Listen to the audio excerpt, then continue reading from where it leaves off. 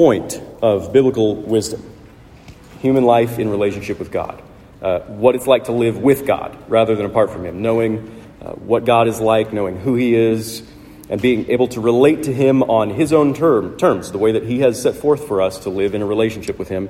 Ecclesiastes wants to teach us this wisdom that comes from God. And part of what he teaches us is that wisdom is not the road to discovering how awesome you are. The wiser you get, it's not that the more you're discovering how great you are, right? If you pursue wisdom in order to feel better about yourself, well, it won't be biblical wisdom that you're pursuing. The wiser you are, biblically speaking, the more humble you'll be. And if you pursue biblical wisdom in light of the gospel, then it will humble you in good ways, in ways that lead to a strange kind of confidence, and ultimately lead you to love. So that's what we'll talk about from Ecclesiastes 7 this morning. Let me pray, then we'll read the scripture. Father, by your Spirit, we pray that you would please teach us your word this morning. Lead us, guide us to respond to your word faithfully. We pray in Jesus' name. Amen. Wisdom gives strength to the wise man more than 10 rulers who are in a city. Surely there is not a righteous man on earth who does good and never sins. Do not take to heart all the things that people say, lest you hear your servant cursing you. Your heart knows that many times you yourself have cursed others. All this I have tested by wisdom. I said, I will be wise. But it was far from me. That which has been is far off and deep, very deep. Who can find it out? I turned my heart to know and to search out and to seek wisdom in the scheme of things, and to know the wickedness of folly and the foolishness that is madness. And I find something more bitter than death, the woman whose heart is snares and nets, and whose hands are fetters. He who pleases God escapes her, but the sinner is taken by her. Behold, this is what I found, says the preacher, while adding one thing to another to find the scheme of things, which my soul has sought repeatedly, but I have not found. One man among 1,000 I found, but a woman among all these I have not found. See, this alone I found, that God made man upright, but they have sought out many schemes. This is the word of the Lord. Thanks be to God. So, happy Mother's Day from Ecclesiastes. It might sound a little rough there at the end of that passage for you women, but I can assure you that Ecclesiastes is an equal opportunity offender. We'll come back to those painful verses in a few minutes. For now, let's start at the beginning of the passage. Ecclesiastes likes wisdom. That's who this is. When he says the preacher is who is speaking, it's Ecclesiastes. The preacher is translating that word it's the Hebrew word koheleth, which is in Greek translated Ecclesiastes, which in English we translate preacher or churchman, right? So he's the preacher. He likes wisdom. If Koheleth is Solomon, which there's a good reason to believe, then he is famous for his wisdom. That's what characterizes Solomon above everything else, really. He's famous for his wisdom throughout history and around the world. He knows that there are great benefits and many advantages to wisdom. He says in verse 19, wisdom gives strength to the wise man more than 10 rulers who are in a city. So that's a pretty big advantage. It's better to have wisdom than to have the city council in your back pocket, is what he's saying. That's the kind of thing that we're used to hearing from the wisdom literature of the Bible. Solomon says in Proverbs 8, verse 11, he says that wisdom is better than jewels. And in Proverbs 16, he says, how much better to get wisdom than gold? To get understanding is to be chosen rather than silver. Job, another aspect of the wisdom literature in the scriptures, he says of wisdom that man does not know its worth. It's incalculable. It's precious. It's a treasure, wisdom. Wisdom is to be prized beyond earthly treasures and worldly power. But then we get verse 20, which is something like a theme verse for this section, really. In verse 20, he says, surely there is not a righteous man on earth who does good and never sins. Feels a bit jolting, right? It seems maybe a little bit odd that Ecclesiastes would move so abruptly from extolling the benefit of wisdom to this jolting, rather depressing statement about the complete shortage of righteousness in the world. It's like he's saying, wisdom is so great. People are the worst. How does that make any sense? It's easy for us to miss the connection between these verses and think maybe Ecclesiastes has something like attention deficit disorder here, or he's rapidly changing subjects. I think that happens a lot in the scriptures, where a biblical writer will move from one verse to the next, and he'll lose us in the transition. The transition seems like a complete change of subject to us, but really there is a connection, and we just might have to work at it and keep at it until we see it. It happens a lot in the scriptures, and it's happening here. I think as we consider the larger passage, what Ecclesiastes is talking about here, we can see that these two verses, 19 and 20, they're connected. And I think that they're connected in this way. Ecclesiastes is saying, he's extolling wisdom, and he's saying, here is the wisdom that gives real strength for life in this world. This is the wisdom, the doctrine of total depravity. You want wisdom that's worth more than jewels, silver, or gold, incalculable wealth? You want wisdom more empowering than a whole city government at your back? Surely there's not a righteous man on earth who does good and never sins. That's priceless wisdom right there. The doctrine of total depravity. So the last several weeks in Ecclesiastes, we've talked about a lot of good Calvinistic, Reformed Presbyterian doctrines. Maybe we slipped them right past you because we didn't use the labels, the theological labels that they get. Well, you're getting a label today. The doctrine of total depravity is something that Reformed Presbyterians are notorious, not just for teaching, but for demonstrating. Because we like to lead by example. Right? As we put all our theological ducks in a row, decently and in good order, one of the first things that we often talk about is the doctrine of total depravity. And verse 20 is pretty much the definition of that doctrine. Verse 20 is the literal definition of the doctrine of total depravity. The entire human race descended from Adam. Every single individual human being is sinful, is unrighteous. In Ecclesiastes, his painstaking search to understand wisdom, he says in verse 29, see, this alone I found, that God made man upright, but they have sought out many schemes. So God's original creation of humanity that we find in the scriptures is good and very good. In the garden, we were alive to God, we listened to God, we trusted him, we were on a path to join God and live with him in his great glory forever. And then the serpent came along, and we started listening to him instead, and we sought out his schemes for our greatness, which led to our ruin. And now, rebellion against God is ingrained in our souls. Our hearts and our minds are infected with it. All our desires and our thoughts and our words and our actions are at best impure. So we're not saying that every person is always committing the gravest, the most extreme, the most heinous crime imaginable. We're saying that without exception, everybody sins. Everybody violates relationship with God in thought, word, and deed, and cannot do otherwise apart from the grace of God. Even the lives of apparently good people are characterized by unrighteousness when considered from God's point of view. If our apparent goodness doesn't arise from a right relationship with God, as a gift of his grace through Jesus Christ on his terms, according to his word, empowered by his Spirit, then it's not real goodness. As Paul says later in Romans 14, he says, whatever does not proceed from faith is sin. Whatever does not proceed from faith is sin. Whatever is not done from a right relationship with God through faith in Jesus Christ is sin.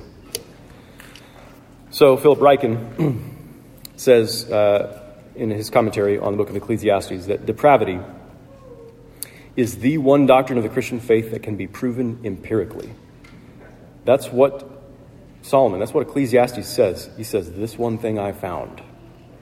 Of all the things that I could have found, this is the only thing that I could find. Right? That's what his search reveals in verses 25 through 29. He's applying his great wisdom and his great perception to understanding humanity, and it's clear to him everywhere he looks. This is what he sees. He sees sin. He sees sinners. And we believe this doctrine not because it should be obvious to us when we look at the world, not even because it should be obvious to us if we're honest about our own hearts. We believe the doctrine of total depravity, as with all other doctrines of the Christian faith, because God clearly reveals to us what we are like. He tells us in His Word, in places like this and in many other places. So we've heard these verses before over the years. Genesis 6, verse 5. The Lord saw that the wickedness of man was great in the earth, and that every intention of the thoughts of his heart was only evil continually. And Romans 3, Paul says, as it is written, referring back to the scriptures, to some of the Psalms, wisdom literature, he says, as it is written, none is righteous, no, not one. No one understands, no one seeks for God. All have turned aside. Together they've become worthless. No one does good, not even one. Every single person, whether it appears that way externally or not, this is what God says. Because fundamentally, total depravity, it isn't just about being a visibly bad person and doing things that hurt other people. That's not what total depravity is about. It's about righteousness and unrighteousness or wickedness as God defines it. As God defines it, not necessarily as we perceive it, but as God defines it. Which means total depravity, it's about your relationship with Him. It's about whether you receive everything that He says and do everything that He says with motives that are perfectly appropriate to who He is, perfectly appropriate to what He has done, whether you always and at every moment love the Lord your God with all your heart, soul, mind, and strength, and love your neighbor as yourself, which we've already confessed this morning we don't do. So Ecclesiastes' search, his experience, his observation of the world, it turned up this, verse 28. One man among 1,000 I found, but a woman among these I've not found. Again, apologies on Mother's Day. But this is experiential language. This is observational language. This is what Solomon has found, right? Solomon would be able to say, from his point of view, I mean, he knew Nathan, the prophet, right? Maybe Nathan the prophet. He knows maybe one guy who would be considered a good man from his perspective, according to his observations. You maybe say, relatively speaking, he could find maybe one, right? One. Sadly, Solomon would also be able to say that he knows 1,000 women intimately. He literally had 700 wives and 300 concubines. And according to his observations, not even one in 1,000 is righteous and pure. So it's a whole other problem, this to discuss on another day, but suffice it to say that the scriptures record Solomon's polygamy. They don't promote Solomon's polygamy. We're not going to spend much time on that. In fact, but the scriptures show clearly how Solomon's polygamy was sinful, how it directly contradicted God's expressly stated will, how it was ultimately destructive to his own soul, and how God's righteous punishment came upon him, and in fact the whole nation, for his polygamy. But as part of his anthropological studies, you could say, in his analysis of the 1,000 women that Solomon knew most intimately, every single one was a godless pagan who turned his heart away from God. Scriptures record that. So he isn't singling out one sex as especially unrighteous, right? He found one good man in 1,000, but 0 good women. He's already said, surely there is not a righteous man on earth who does good and never sins. Like I said before, Ecclesiastes is an equal opportunity offender. Which means, in a sense, you should be offended. Whoever you are, male or female, whatever. You should be offended by the sweeping indictment of total depravity that we find here and in all the scriptures. But in another sense, more importantly, I think, offending you is not the point of this passage. Offending you is not the point. Ecclesiastes does not accuse you of anything different than he would accuse himself, if he's honest. I think we can see that in this passage. He isn't saying that everybody sins except for him, that he alone is good and righteous and pure. Unfortunately, that is the idea that you get a lot of the time from Reformed Presbyterians who they weaponize this doctrine. We can do that. We can take the good doctrines of Scripture and we can turn them into weapons to bludgeon people with. Right? We might cut others down by how we talk about total depravity in order to feel right. In order to feel right over and against those who are obviously wrong, need to be put in their place. Or to feel good about winning theological arguments or whatever. We can easily pursue wisdom, even sound biblical theological wisdom, in order to bolster our pride, bolster our self-confidence. But that's an abuse of this doctrine, as we find it here in the Scriptures. It's a corruption of the humble wisdom that Ecclesiastes really is promoting here. It's the result of, when we do things like this and seek wisdom for our own pride, for our own self-confidence, that's a result of the reality of total depravity. It just confirms further this fact that we cannot escape the depravity that resides inside of our own hearts. Sadly, it's a demonstration of the doctrine that we're teaching. But God intends to tell us the truth. This is why, not just about all those other bad people, doctrine of total depravity indicts, but the truth about ourselves, so that we would know what we're like, so that I would know what I am like. This is why he tells us. God tells me the truth about my own depravity, ultimately so that I would know my own need for God's grace, that's the only way for me to survive and live in a relationship with God, so that I would find my confidence and strength in God instead of in myself, so that I might better relate to others in love, rather than despising them as if they were totally depraved and I were not. The doctrine of total depravity is so that I can better relate to them. So here's a wonderful example of how this works. These verses are amazing. Verse 21 and 22. Do not take to heart all the things that people say, lest you hear your servant cursing you. Your heart knows that many times you yourself have cursed others. There's so much to think about here. One thing that Ecclesiastes is saying is, look, don't be taken aback. Don't be shocked and dismayed and astounded and surprised when other people sin against you. Don't be surprised. You're a sinner too. You know what it's like. You know this is a world filled with people just like you. We often say Christians should be the least shockable people in the world precisely because of our doctrine here of total depravity, because of our own intimate familiarity with the problem of sin that resides in our hearts. Ecclesiastes is also saying, don't be surprised when other people turn out to be just as bad as you are. He's saying you don't have to be afraid. You don't have to be afraid of what others say about you. You don't have to take it personally. You don't have to take it to heart. Even if they curse you, their sin is directed toward you. You don't have to become bitter. You don't have to become vengeful toward them. You don't have to be afraid of them. You don't even have to care what others think. You don't even have to care about their opinion and what they say about you. I like how Joe Pope often puts it. He says, what other people think about me is none of my business. Fact check. True. What other people think about you is none of your business. It's so true. It's so good. It's tremendously freeing to live this way, not worried about what others think or say about you. We've all known the distorted version of that, right? The grumpy, abrasive people who basically curse everybody else and say, I don't give a rip what they think about me, That's not what we're talking about here. We're not talking about dehumanizing or disregarding other people in order to convince ourselves that their opinions don't matter. I'm better than that. We're talking about a freedom from their opinion that helps us to love them, actually. When someone curses me, they're saying something from a heart that wants to hurt me, and the normal reaction would be to reject that person in return, to hurt that person in return. But the doctrine of total depravity allows me to say, at least in my own heart, if somebody curses me, friend, you don't know half of it. Let me tell you all the curses that I deserve. When someone curses me and speaks evil of me, I can understand why they're doing that.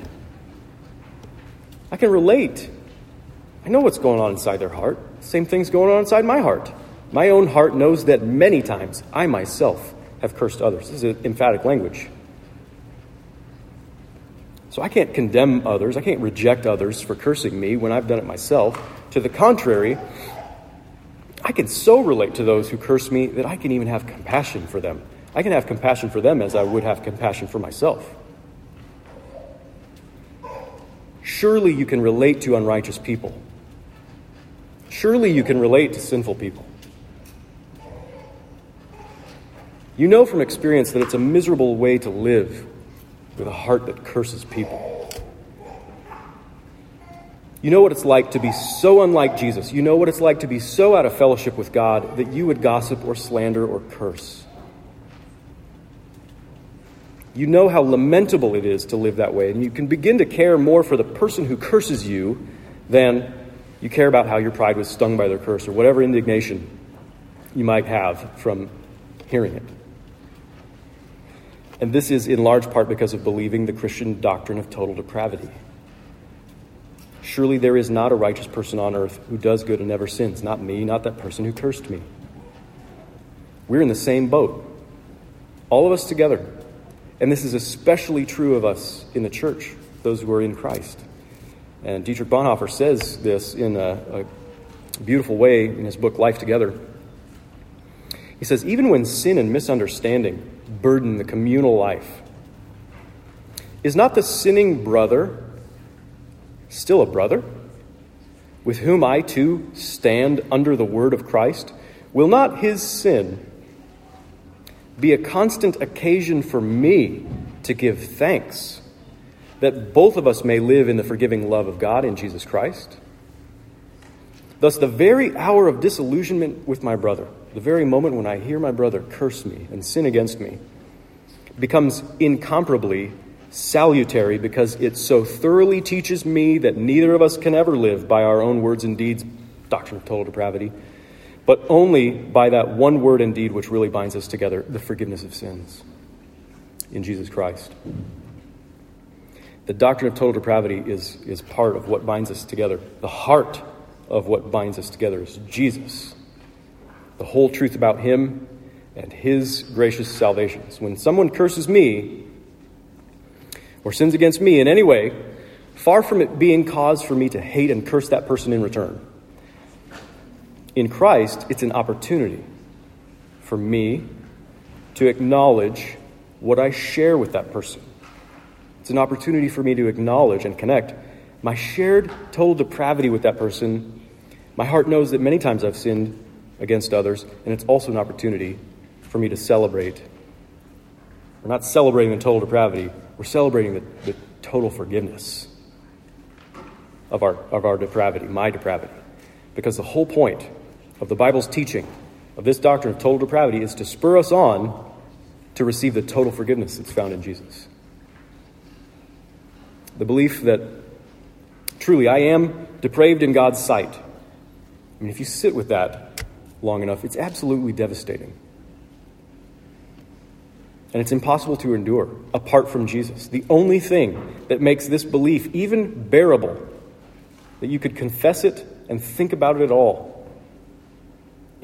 is the knowledge that in spite of God knowing you inside and out, in spite of the charge that's been leveled against you and against me, God sent his son Jesus to the cross for the forgiveness of your sin.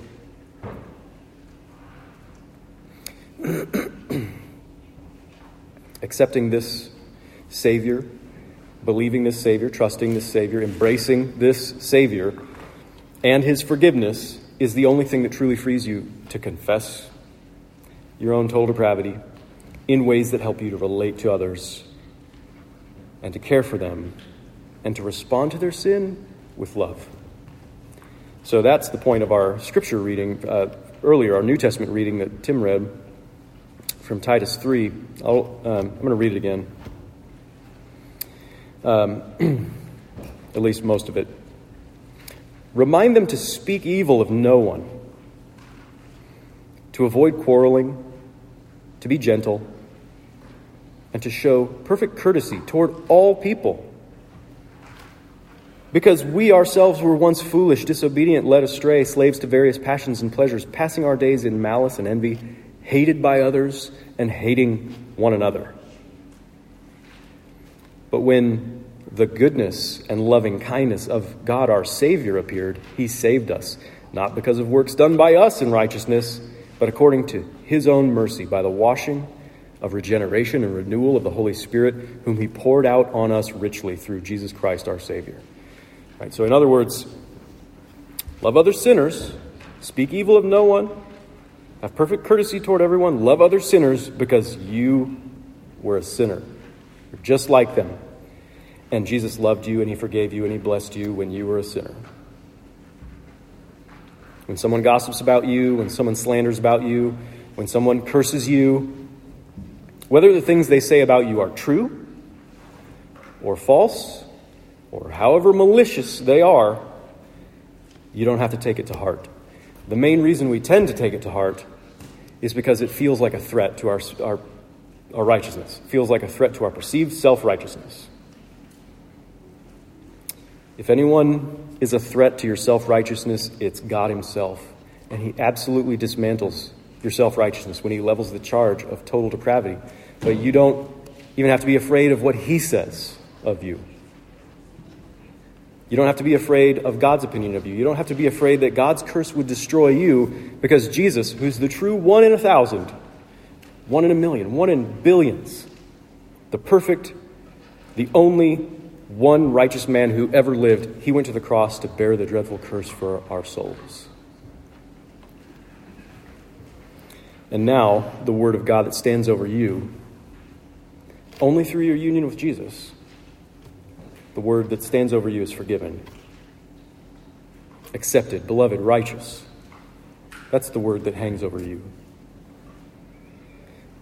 If this is how you hear God speaking about you in the gospel, because of Jesus, in spite of your total depravity, forgiven, accepted, beloved, righteous, then what can it possibly matter what some other person says when they curse you? God's opinion of you is your ultimate reality. Whatever others might say or think about you, whatever you might even think about yourself, God's opinion of you is the ultimate reality. And knowing God's declaration that you are righteous with the very righteousness of Jesus Christ himself, that gives you confidence about your relationship with God. It's a confidence in him, a confidence that comes from him, not a confidence in yourself. This is the humble wisdom that frees you from worrying about the opinions of others, frees you to confess your sins, frees you even to sympathize with those who are hurtful to you, even as Christ has loved you and had compassion on you. This is humble wisdom, this stuff that Ecclesiastes gives us. This is the humble wisdom that gives you real strength for life in this world. It's worth more than any riches. So get this wisdom through faith in Jesus Christ. Amen. Let's pray. Father, help us to trust in our relationship with you through faith in Jesus by the power of your Spirit. Help us to trust in you in ways that enable us and strengthen us even to know the truth of our own depravity. Help us to have this strength and this confidence in you so that we can be free from the opinions of others, so that we can be free to love them, even those who hurt us. We'd be free to love them in your name in spite of their sin and in spite of our sin. We pray these things in Jesus' name. Amen.